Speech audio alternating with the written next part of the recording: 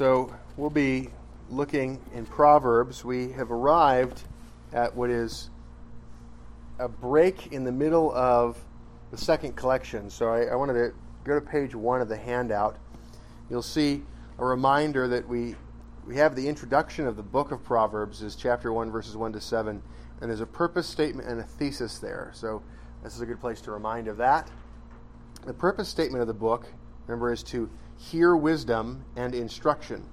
Remember, wisdom, or chokmah, is the knowledge of the good and the means to the good. And instruction, or musar, is the training that is given. And so that training is the Lord helping us to apply the wisdom.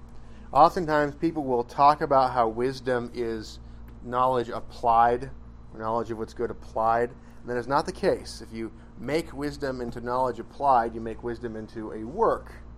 Wisdom is in the mind. The application of it is a good work. Okay? And so instruction is the process of helping to train to use the wisdom to do good works. Now, the purpose statement carries on. It says, to see the words of understanding, to grab the instruction, the musar, of success. Now, that word success, haskell, is often translated as wisdom. And that's where part of the confusion comes from, is the translators.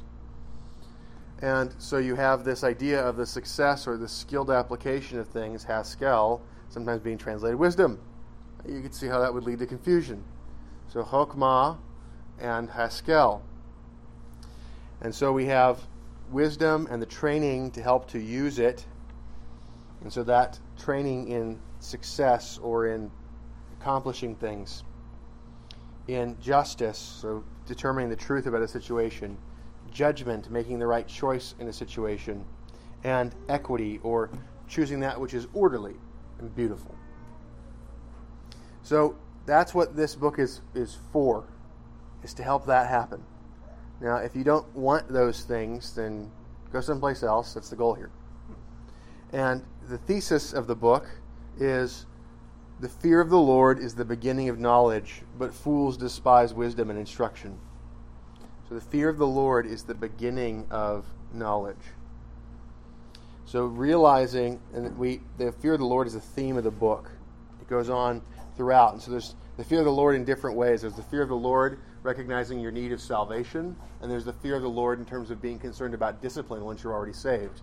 So the fear of the Lord in terms of recognizing your need for salvation is, there's people don't have a justification for knowledge until the Lord regenerates and gives a recognition of the authority of the Word.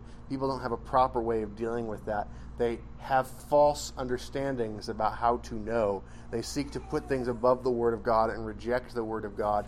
And so the Word of God restored within us allows us to have a beginning point, a stability from which to pursue more knowledge. And so from there, we have the consideration that on the other side of it, fools despise wisdom and instruction. They despise chokmah and they despise musar. And so we have those two words used over and over again. And the first 9 chapters had this chiasm where there was a breaking down of the thoughts about the value of wisdom. And so 9 chapters focused on the young man and in a straightforward way talking about the value of wisdom, the value of parental instruction, the value of pursuing those things. And there are warnings against going to the fools and gangs of wicked men as an alternative to the family, and also a warning about the harlot woman as opposed to the woman wisdom. And so there's a warning about that in the beginning. It lays out a lot of those characters and structures and themes. We get into collection 2, chapter 10, and those are the Proverbs of Solomon. There are 375 of them. And when we get into the end of chapter 15, there's a dividing point. We have a change of subject that's occurring. So we're in the middle of collection 2 still, but we're at this sort of key point. And that makes sense, right? You think about, going forward from chapter 10 into part of chapter 22, and we're about 6 chapters in, and so you expect to be about halfway through. So that's where we are. And there's a large structure to it, and this is the inflection point.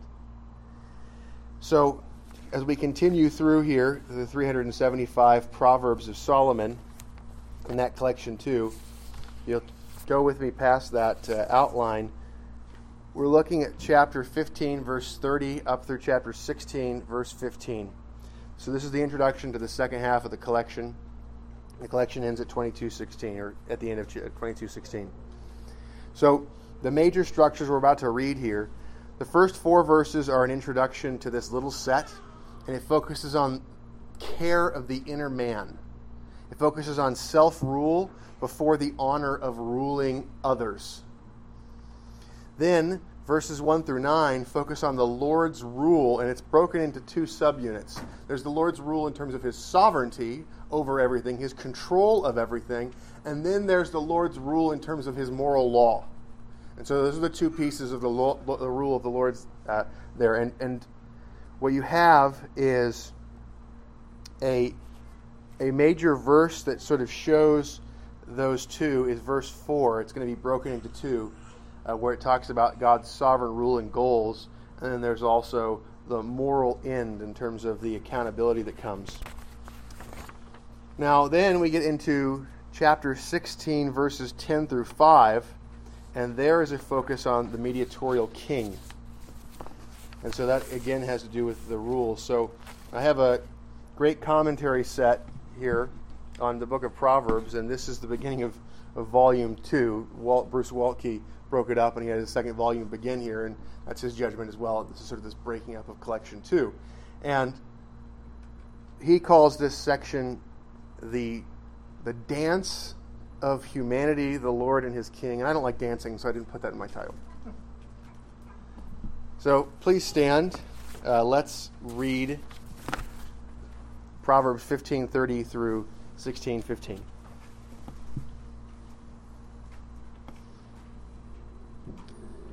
The light of the eyes rejoices the heart, and a good report makes the bones fat.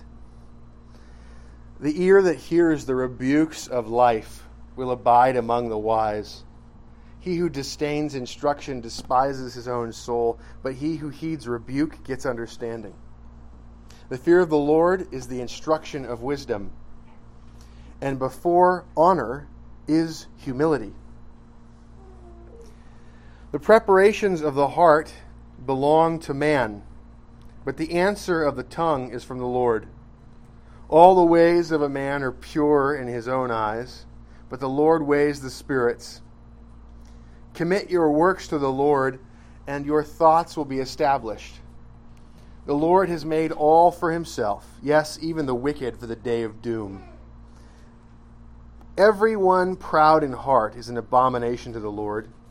Though they join forces, none will go unpunished. In mercy, really from mercy and truth, atonement is provided for iniquity. And by the fear of the Lord one departs from evil. When a man's ways please the Lord, he makes even his enemies to be at peace with him. Better is a little with righteousness than vast revenues without justice. A man's heart plans his way, but the Lord directs his steps. Divination is on the lips of the king. His mouth must not transgress in judgment. Honest weights and scales are the Lord's. All the weights in the bag are his work. It is an abomination for kings to commit wickedness, for a throne is established by righteousness. Righteous lips are the delight of kings, and they love him who speaks what is right. As messengers of death is the king's wrath, but a wise man will appease it. And the light of the king's face is life, and his favor is like a cloud of the latter rain. Please be seated. Verses 30 through 33, again, the inner man and self-rule. The light of the eyes rejoices the heart, and a good report makes the bones healthy or fat. The ear that hears the rebukes of life will abide among the wise. We have here the light of the eyes, the idea of fat bones, the ear that hears, And none of these are talking about physical eyes, bones, or ears. So what we have, in terms of the light of the eyes is this, the same thing it means in anime. When anybody's eyes glint in any sort of animation now, right? What's the effect? They're thinking about something, they figured something out, they've got some sort of focus on something else, they've got an idea, or they've been hypnotized, but not hypnotized. So what we have, the light of the eyes, it's not the physical eyes, it is the mind, the eye of the mind. So the light of the eyes rejoices the heart. In other words, when you understand something, when you receive knowledge, it rejoices the heart. This is the Platonic aha, the eureka.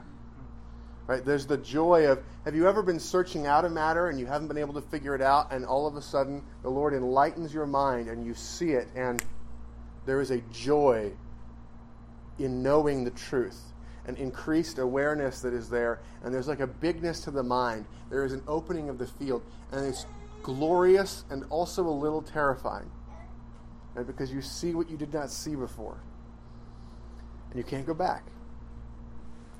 That, when we have all sin removed from us, the glorified state will be a continuous stream of the glorious aha.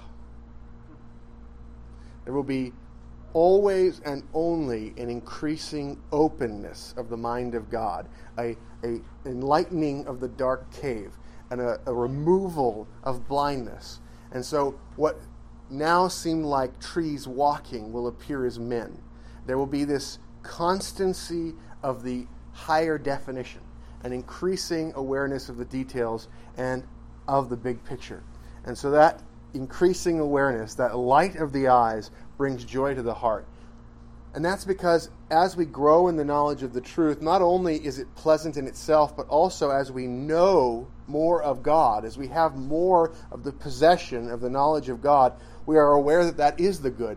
And so we are aware of our increasing possession of it. And as we know that that is what is the good, we are made happier. And so it cannot be taken. It always increases. It increases with the sharing of it. And so those things, and you put them together, and they make it so you can derive new things. You have this ability to see how when you put together two pieces of knowledge, you can arrive at new conclusions. And so this way in which embedded within the new ones is this network effect of other conclusions that you're going to reach more easily. The light of the eyes rejoices the heart. Now, the thing that's the ordinary means for the light of the eyes is the good news. It's the gospel. It's a good report. The proclaiming, the preaching of the word is the means that makes the bones fat. Now, the bones, you got bones all over your body. And I have fat bones. You don't have fat bones. I have fat bones.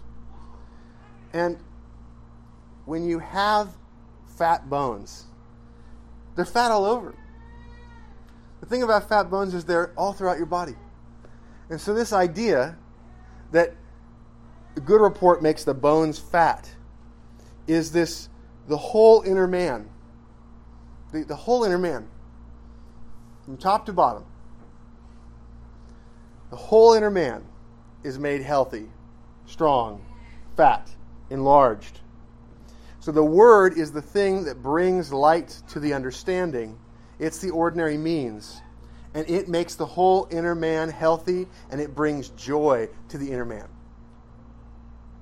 Now, the ear that hears the rebukes of life, well, here we have the good report, the good news, gospel, and then we have rebukes of life. What rebukes you, law or gospel? Law. And so here we have the law and the gospel both being put forward as good. And so the ear that hears the rebukes of life will abide among the wise.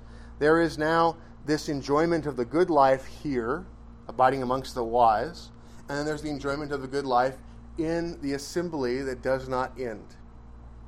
And so we have both the heavenly Jerusalem now and the heavenly Jerusalem that is continuing after the day of judgment when Christ returns. The ear that hears the rebukes of life. Now, do you see how the good report connects to the ear? Right? We think about this. Everybody who hears the good report, everybody who hears rebukes of life with the external ear will not abide among the wise.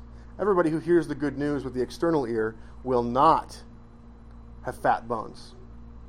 I pity you. Now, at the same time, everyone who inwardly hears the good report, everyone who inwardly hears the rebukes of life, does have it. Right? So this inward hearing, this inward seeing, this light of the eyes. And so that occurs, there's the definitive moment in terms of regeneration, for the beginning of that cannot be taken away. And then there's the progressive enlightening. And so this is true of both. Now, he who disdains instruction, Musar, despises his own soul. And if you hate instruction, you hate your own soul. And we know this earlier on, we were told if you love instruction, you love your own soul. If you hate instruction, you hate your own soul. But he who heeds rebuke gets understanding. So, you see how that shows us? If you hate your own soul, you're going to hate instruction. But if you heed rebuke, you're going to get understanding. How do those make sense as an antithetical parallelism? Well, it makes sense because you go, understanding is the good for the soul. Because if I love my soul, I'm going to heed rebuke. I'm going to heed instruction. I'm going to get understanding. That's good for my soul. So getting understanding versus not getting understanding. If you disdain instruction, if you hate discipline, the sar, you hate your own soul because you don't want your soul to grow in understanding. You're removing the source of understanding, growth and understanding. Now, the fear of the Lord is the instruction of wisdom. Wait. Musar of Hokmah. The fear of the Lord is the instruction of wisdom. Okay, remember earlier on we said something about the fear of the Lord back at chapter 1, verse 7. The fear of the Lord is the beginning of knowledge. Now, the fear of the Lord is the instruction of wisdom. Which is it? Is it the beginning of knowledge, or is it the instruction of wisdom? Well, it's both. It's the beginning of knowledge. It's the beginning of instruction. And here, it is also the instruction of wisdom, because the fear of the Lord, once you fear the Lord, once you repent unto life, you continue to have the instruction from the Lord by fear of Him. You continue to grow in wisdom. You receive training in wisdom because God will make more apparent to you the suffering of wickedness. And He will show you the misery of sin more and more clearly and cause you to flee from it out of the fear of His chastisement, not the fear of damnation. You begin to be afraid that He will hand you over to sins that will not be a joy to you. So the fear of the Lord is the instruction of wisdom. If you disdain instruction, you despise your own soul. If you don't like the instruction of wisdom from the Lord, you don't fear the Lord. So we connect these things. There's this connecting here. So this is sort of a re-grabbing of the first 9 chapters into a very condensed form to help us to prepare to go into the second part of the book. The second part of the book is still focused on young men or men who are in adulthood but aren't necessarily in leadership, and it's now prompting you to think about ruling other people in an increasing way. So we're going to have this idea of kingship and how to deal with kings. It doesn't assume you're the king. Later on, there's assumptions that the audience is the king. This one is assuming you have to deal with kings and you might become a king. This is wisdom for kings to be. The fear of the Lord is the instruction of wisdom. And before honor is humility. Now, that's a good translation. I think there's a better, more clear translation. Okay, before honor is self-control, self-government. Now, the word anva is a word that can be translated humility, and it normally actually is in the Bible. In other Hebrew texts, it's frequently used to reference self-control, and the connection is sort of this, that humility or being brought low is a sort of scourging, and when you're brought low, there's this opportunity for you to learn to govern yourself. Now, later on, there's a word pride, and that word pride is sort of like tall or made high. Okay, so the low and high is a part of the literary device here, the comparing. So the being brought low in order to learn how to be high without being proud. So before honor is this lowness in preparation for being raised in honor. Now, the word honor, just this is fun, is the word kabod. Ichabod, if you're familiar with the name, that the glory has departed from us. So this is honor, kabod. Okay. So self-control is the thing that comes before honor. And that's what we're also supposed to look for. When you look for the qualifications for officers, there's this idea that people can rule well in a lower station before they're able to move up. And so the idea is you govern well, you're then able to rule a household. You govern a household well, you're then able to enter public office in the church and in the state. And so you're looking for evidence of those along the way. And so then now we get into the rule of the Lord in terms of his direct rule. And so verses 1 through 9 of chapter 16. So let's look at that. The preparations, or the plans of the heart. Plans is a better translation. The plans of the heart belong to man. Now, notice heart is something that gets used again. So we saw heart up at verse 30. The light of the eyes rejoices the heart. Leb. And then we have the heart coming up again. And so there's lots of different terms here for the inner man, right? The light of the eyes, the heart, the fat bones, the hearing with the inner ear, not with the external ear. The instruction of wisdom that's occurring internally, and so the heart again. So we have this. The inner man is the focus here, but now there's this idea of ruling the inner man, getting the inner man in order to then receive honor. We look at the rule of God in governing history. It's the plans of the heart belong to man, but the answer of the tongue is from the Lord. Okay, so you can write this speech as many times as you want, and you can practice it as many times as you want, but what you actually say on the spot might not be what you planned. I'm sure nobody's ever had that. My preparations always go exactly as planned. Never gone off course in a sermon. Verse 9 is a chiasm, okay? Verse 9 shows you the other end of the extreme of the chiasm. A man's heart plans his ways, but the Lord directs his steps. See how obviously connected those are? Words, steps. The planning is in both. Okay? So there's this internal planning, and then God controls what actually comes out. And so this idea that you need to humble yourself, you need to realize God controls what happens to you, even the things that are really close out. Okay, so your own words and your own actions. And He controls your heart too. But this idea that you need to realize that you can think as highly of yourself as you want, and you can plan for your own glorious action. But God will control what happens. And that's why James tells us to not say, I'll go to such and such a place and trade and make a profit, but rather to say, if the Lord wills, I will go to such and such a place and make a profit. The preparations, the plans of the heart belong to man, but the answer of the tongue is from the Lord. So we have this verses 1 through 4a are God's sovereignty, and there's this idea that there's a human responsibility to remember the sovereignty of God. Verses 4b through 7 are going to talk about the Lord's rule in His law and our accountability under that law. So one is about remember to think in such a way that you recognize God's sovereignty, and the other one is remember to think that God tells you what's good. So, verse 1, planning does not provide certainty that you will have the right words. Verse 2, all the ways of a man are pure in his own eyes, but the Lord weighs the spirits.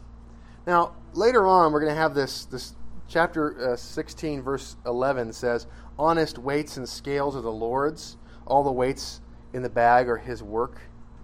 Okay, so honest scales and weights. So, real quick question for you. All the ways of a man are pure in his own eyes, but the Lord weighs the spirits. Which scale do you think works better? Our own spirit judging our own actions, or God judging our spirit? And do you think God's sort of like the Department of Weights and Measures? He comes by and he says, your scale is broken. Go to hell. Unless Christ paid for your sins. Right? So all of us, all of our measures of what's right and what's wrong are wrong.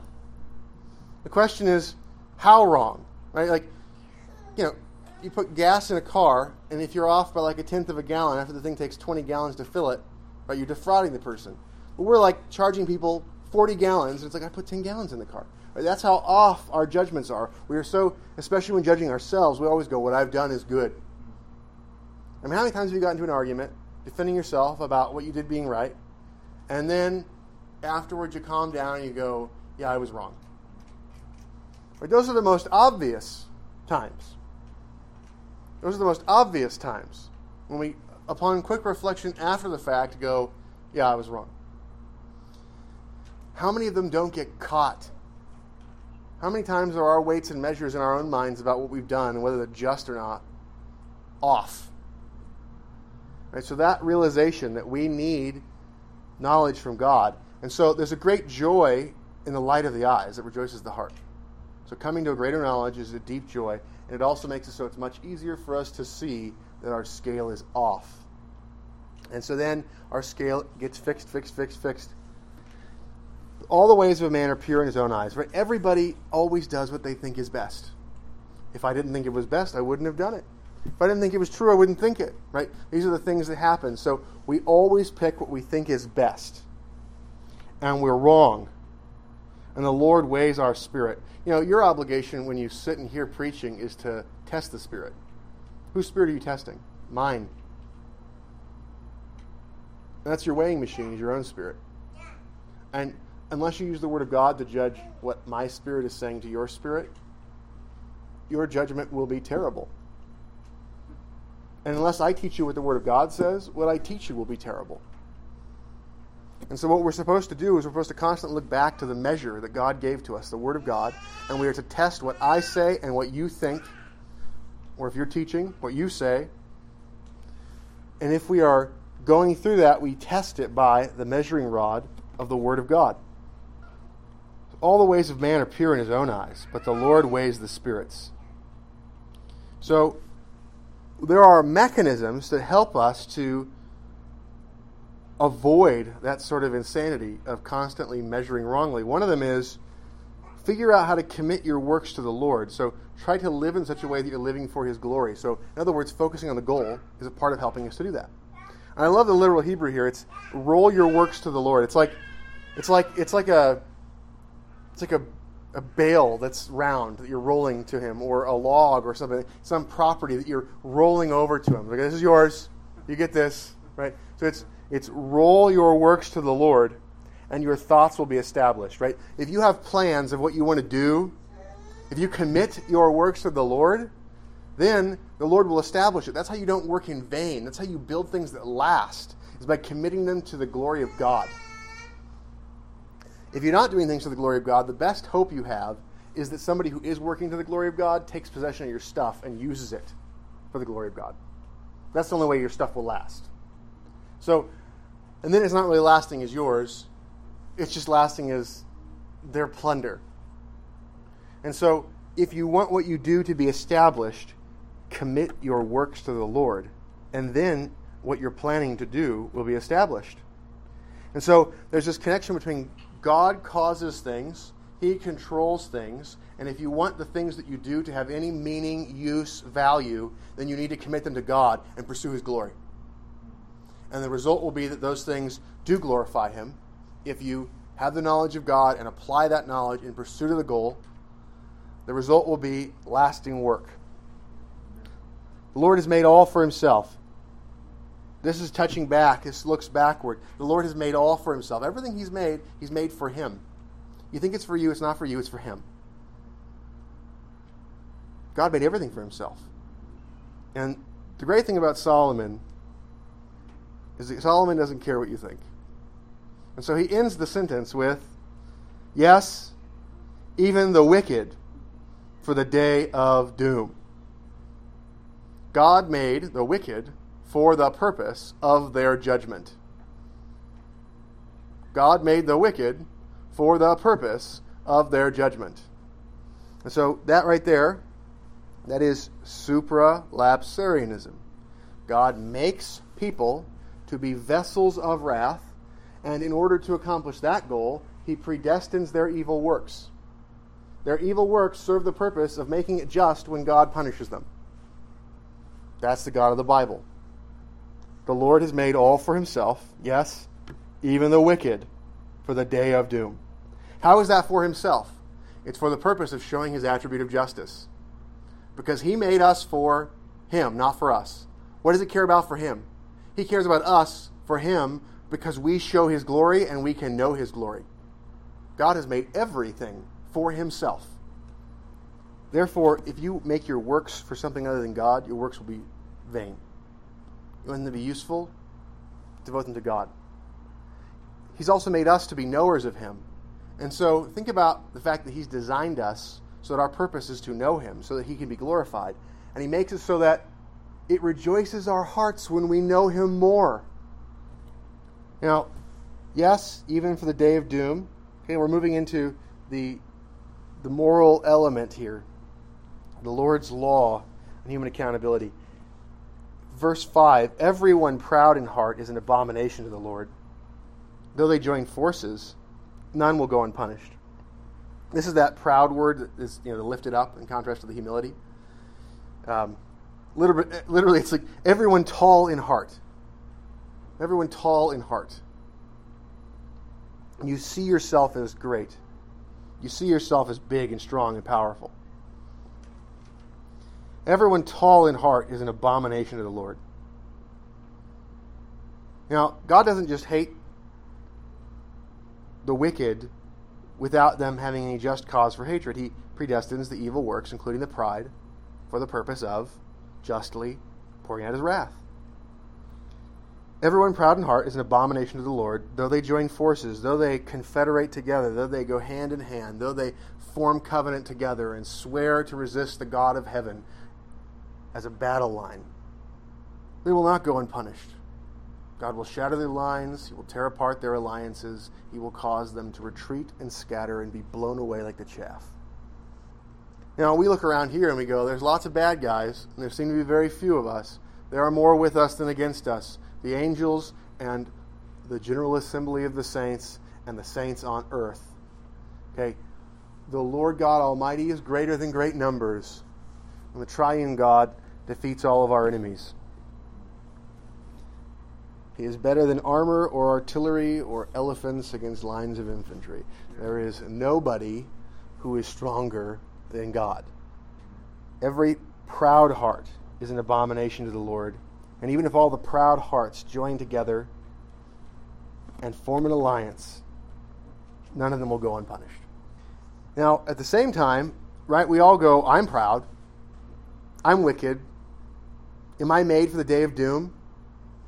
Will I go punished? Well, the word here for mercy is hesed, okay, which is often translated loving kindness, but mercy is a way better translation. So I'm glad that's what we've got here, mercy. And it says in mercy, but it's got the Hebrew word may, which is just from. Okay, so it's from mercy. So from a motive of mercy. So God cares about his justice, but guess what else he also cares about? And guess what is more complex and therefore further down the logical line? Mercy. From mercy and truth, atonement is provided for iniquity. God hates the wicked. God will not let the wicked go unpunished. And from mercy and truth, atonement is provided for iniquity. Notice how that requires a substitutionary punishment. That requires a substitutionary atonement. Motivated out of mercy. and the giving of truth. The giving of truth for the purpose of glorifying himself, because the truth shows his attributes. Every truth you know is some truth about God. From mercy and truth, atonement is provided for iniquity. So our wickedness, our iniquity, our pride has atonement motivated by the mercy of God. He sent Jesus Christ, though we deserve punishment, he sent Jesus Christ to take punishment for us, in our place, in our stead, as a substitute, the mediator, the mediatorial king. And it's interesting because we start to move into, after this section, the mediatorial king. From mercy and truth, atonement is provided for iniquity, and by the fear of the Lord one departs from evil. This is, you've received atonement, right? There's atonement that's been accomplished for you.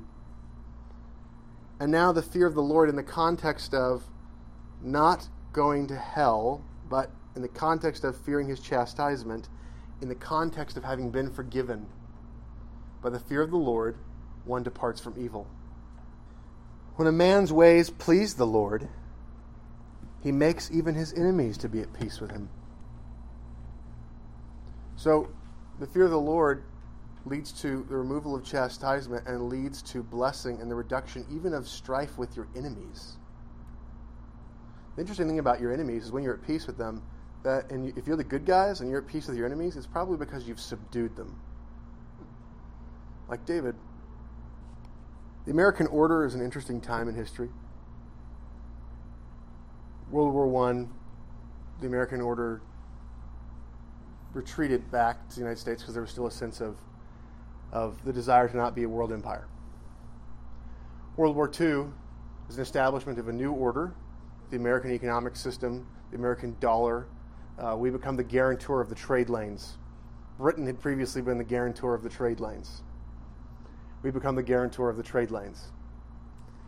And the American order becomes not the order of mercantilism, but the order of free trade, that the number of transactions are the way of increasing worldwide wealth, and the world can become essentially a source of cheap labor for the support of the American order. And this was both something that was thought to be an economic improvement for the United States, but also it was thought that this would be the way of sort of paying people to not go Soviet. That you can enter into the protection net, you can receive the trade lanes, and you can have access to the markets if you will not join with the Soviets. And so that plan, that world order was an effort after World War II to establish a system of peace rather than an imperial system with tribute payments. And so what we're seeing right now is sort of the retreating of the American order. It ceased to really be, in even like an imperial perspective, the American interest to seek to retain a large worldwide system after the Soviet Union fell. And so since then, presidents have continued to promise to reduce worldwide commitments, and there's been a sort of gradual declining of them. And so there's this American perspective of the decline of the value of overseas military commitments. Now, you understand from my teaching in the past, I think the Bible teaches a limited military, not having a large standing army. And so this idea of a citizen soldiery and the declining back, we're not doing that in America because of the widespread acceptance of biblical foreign policy. Right? The change is coming from something else. But my point is that this decline of the American order, right, we're seeing that, and we've seen the American order, which was established by subduing the enemies, subduing the Nazis, subduing the Japanese, subduing the Italians, and then putting in check the Soviet bloc. That peace with the enemies is often through that subduing, and there's the most recent and large-scale example of it. When a man's ways please the Lord, he makes even his enemies to be at peace with him. I'm not saying that the Lord is pleased with everything the United States has done.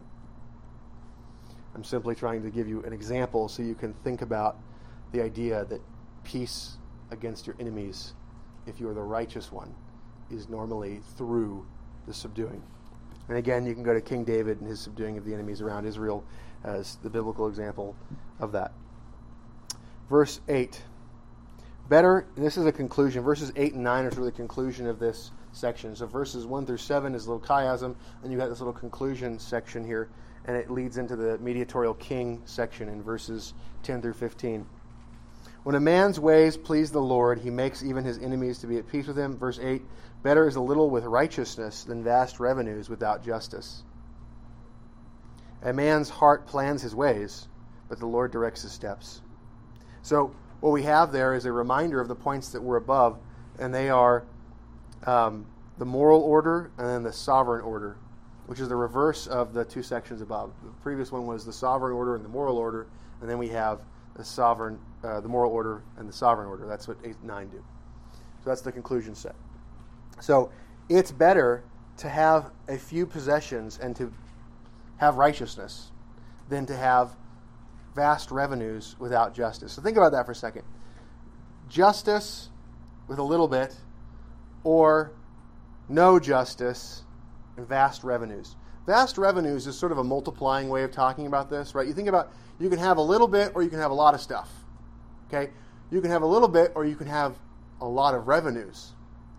You have to have a lot to have vast revenues. Or you think about this, you have $1 million. Great.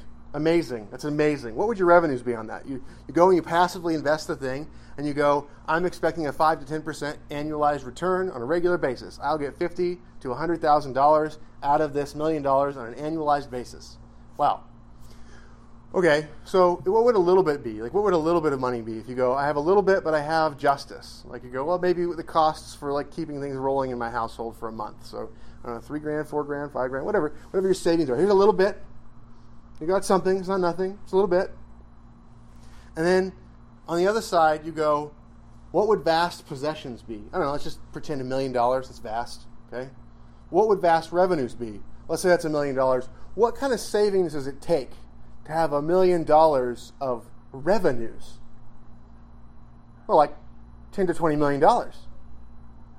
Right? So better to have a little bit of possession with justice than vast revenues with injustice. And so this perspective for yourself and for your household and anything you rule, the decline of any order ultimately comes because of moral reasons. What's the philosophy of that order? The philosophy of an order, whether it's your self-rule, household rule, the church, or the state, if the philosophy, the moral order of that institution is what the Word of God teaches, it will provide stability. If it is something else, it will provide instability. It will collapse on itself. And the degree to which any institution runs from the Word of God is the degree to which it accelerates its own decay. Better a little with righteousness, because at least what you build with that little will be established, than great revenues without justice. Because that will not be established. It will be a big waste. Multi-billion-dollar waste. A multi-trillion-dollar waste. Trillion lost its meaning when they started printing trillions of dollars every time they felt like it. That happened to you? I used to think trillion was a lot. Now, verse 15. Oh, verse 9, sorry. A man's hearts plan his way, but the Lord directs his steps. So we're reminded again, you pick stuff what you're going to do, but God controls what happens to you. God even controls what you do. And so make sure to direct your path towards God. Make sure to roll your works to God. Devote them to Him. Sacrifice them to Him. And they will be established. So now the mediatorial king. Here's the work of the mediatorial king. And the mediatorial king is the human who has the most established work. Divination is on the lips of the king. His mouth must not transgress in judgment. Honest weights and scales are the Lord's. All the weights in the bag are His work. It is an abomination for kings to commit wickedness, for a throne is established by righteousness. Righteous lips are the delight of kings, and they love him who speaks what is right. As messengers of death is the king's wrath, but a wise man will appease it. And the light of the king's face is life, and his favor is like a cloud of the latter rain.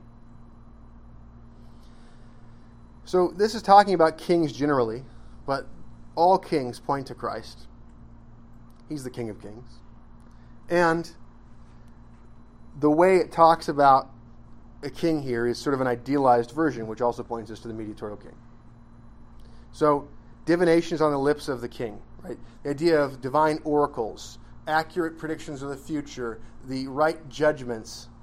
I do not know very many politicians who make right judgments or good predictions about the future. Is this wrong? This is establishing for us a standard. Kings ought to be men who speak truth and predict well. And the Messiah king is a prophet and a king. And on his lips are the words of God. His mouth must not transgress in judgment. Solomon, we have the example of Solomon with the splitting of the baby solution, right? As a way of trying to figure out who was really guilty, who had a right claim to the child. And so kings have to be able to try to figure things out, to find out secrets, to determine right judgments, to proclaim here is the right principle, but then to also do fact-finding effectively, and to be able to try to make plans based upon those facts and seek to work in a way that accords with reality. The law of God provides all those things. The law of God provides all of those things. Now, his mouth must not transgress in judgment. He must not say that something that's actually good is evil or evil good, and he must not wrongly say that somebody did something when they didn't. He use a right evidentiary base. And so the moral order involving human kings involves the right usage of the law of God, the right usage of process, and this concern to study and have a depth of wisdom. And a part of that involves a concern for making sure that fields are harvested and that trade is righteous. Right? A good king is devoted to the harvest. A good king is concerned about honest weights and scales. All the weights in the bag are his work, are the Lord's work. And so a good king must be concerned about what God says, and therefore must be concerned to punish fraud. And I want you to imagine two different societies. One society has officers of the king going around checking everybody's weights and measures all the time. And whenever they're off, regardless of whether they betrayed anybody or defrauded anybody, they receive some sort of fine. So you can be searched whenever the king wants, and you can be punished whenever the king finds what you're doing, and you have a registered weight and measure, and that registered weight and measure is off. The other side of this is the king only involves himself if someone makes a charge of defrauding you, and then there's a trial, and there's significant punishment for theft. Which society has more interference and less freedom? And at the same time, because of the constant interference of government, is less likely to actually get justice for anybody. If the focus is the government only deals with particular harms when there's an accuser, the government's role is dramatically reduced, and the people who are actually harmed enough to care are way more likely to get justice. And that's the order that God establishes. Punish criminals. Don't go inspect everybody. The go inspect everybody model is not the Bible's model. Honest weights and scales are the Lord's. All the weights in the bag are his work or his concern. God knows, and guess what? If the king doesn't know, guess who's going to punish the guy with false weights and measures? God. The king can't go into everybody's knapsack and figure out what their weights or measures are calibrated for. It's an abomination for kings to commit wickedness, for a throne is established by righteousness. If the king uses dishonest weights and scales for collecting taxes, he might get more revenues, but that is not going to establish righteousness in the land. And if you have a fiat currency and you've abandoned the gold standard and don't pay anybody the gold that they were promised, and then just keep printing dollars. That would also probably be false weights and measures and would not help to establish righteousness in the land. Righteous lips are the delight of kings, and they love him who speaks what is right. In general, people in authority have a hard time finding people who will give them good counsel.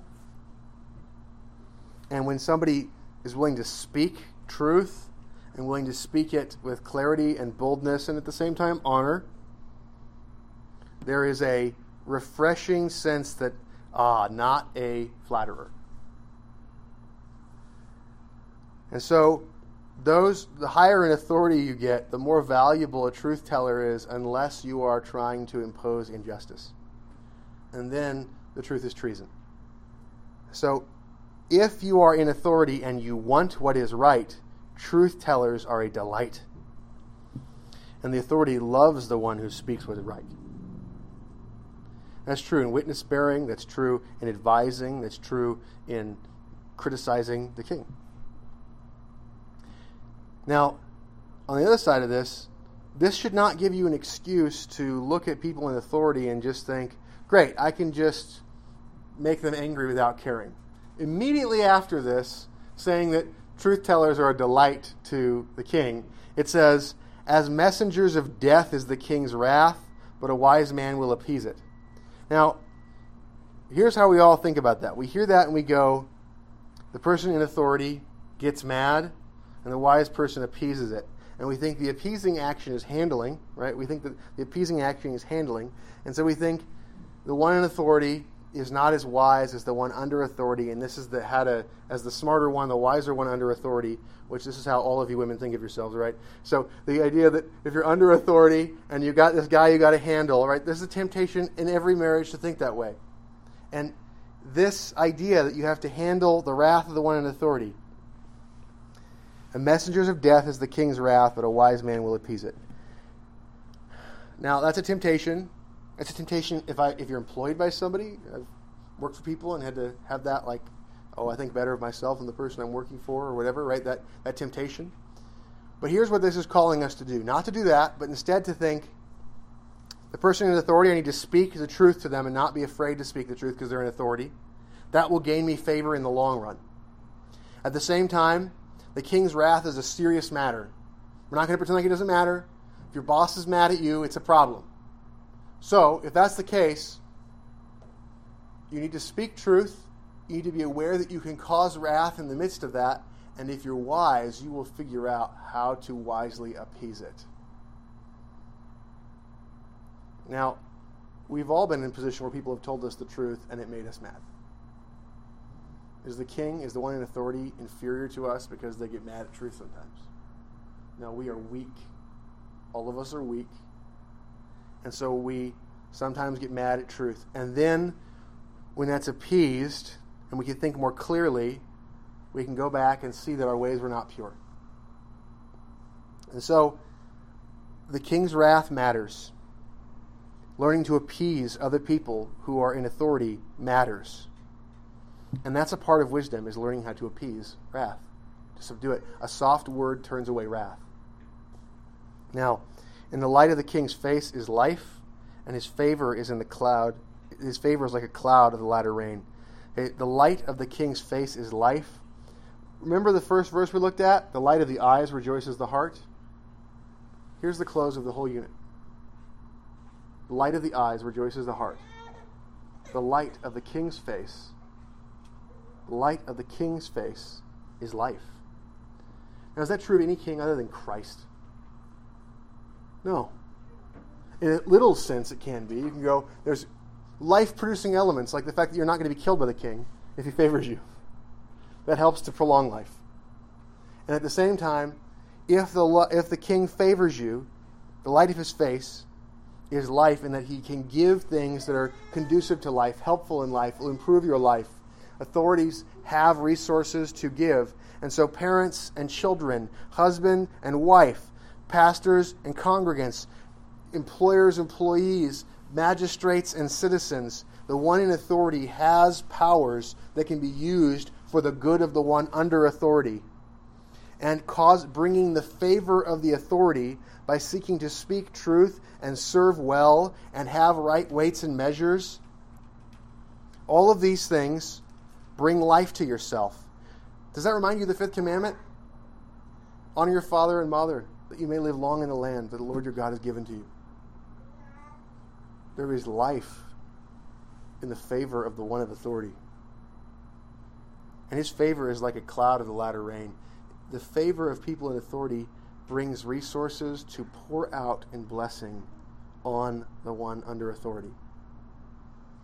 And so the general rule, the way of prosperity, the way of blessing is to honor the authority. And the most important authority to honor is God and the Messiah King. He has the cattle on 1,000 hills. He controls the literal clouds and their latter rain. He can give as much as he pleases, and he can take it away. And when he gives you life, he will not take it away. If the Lord God Almighty favors you, he gives you the wisdom, the knowledge of him, and it will last, and it will grow, and you will rejoice in your heart. Comments, questions, objections from voting members and those with speaking rights? Okay. For those of you who will not be participating in the Lord's Supper, grace to you and peace in the name of the Lord Jesus Christ. If you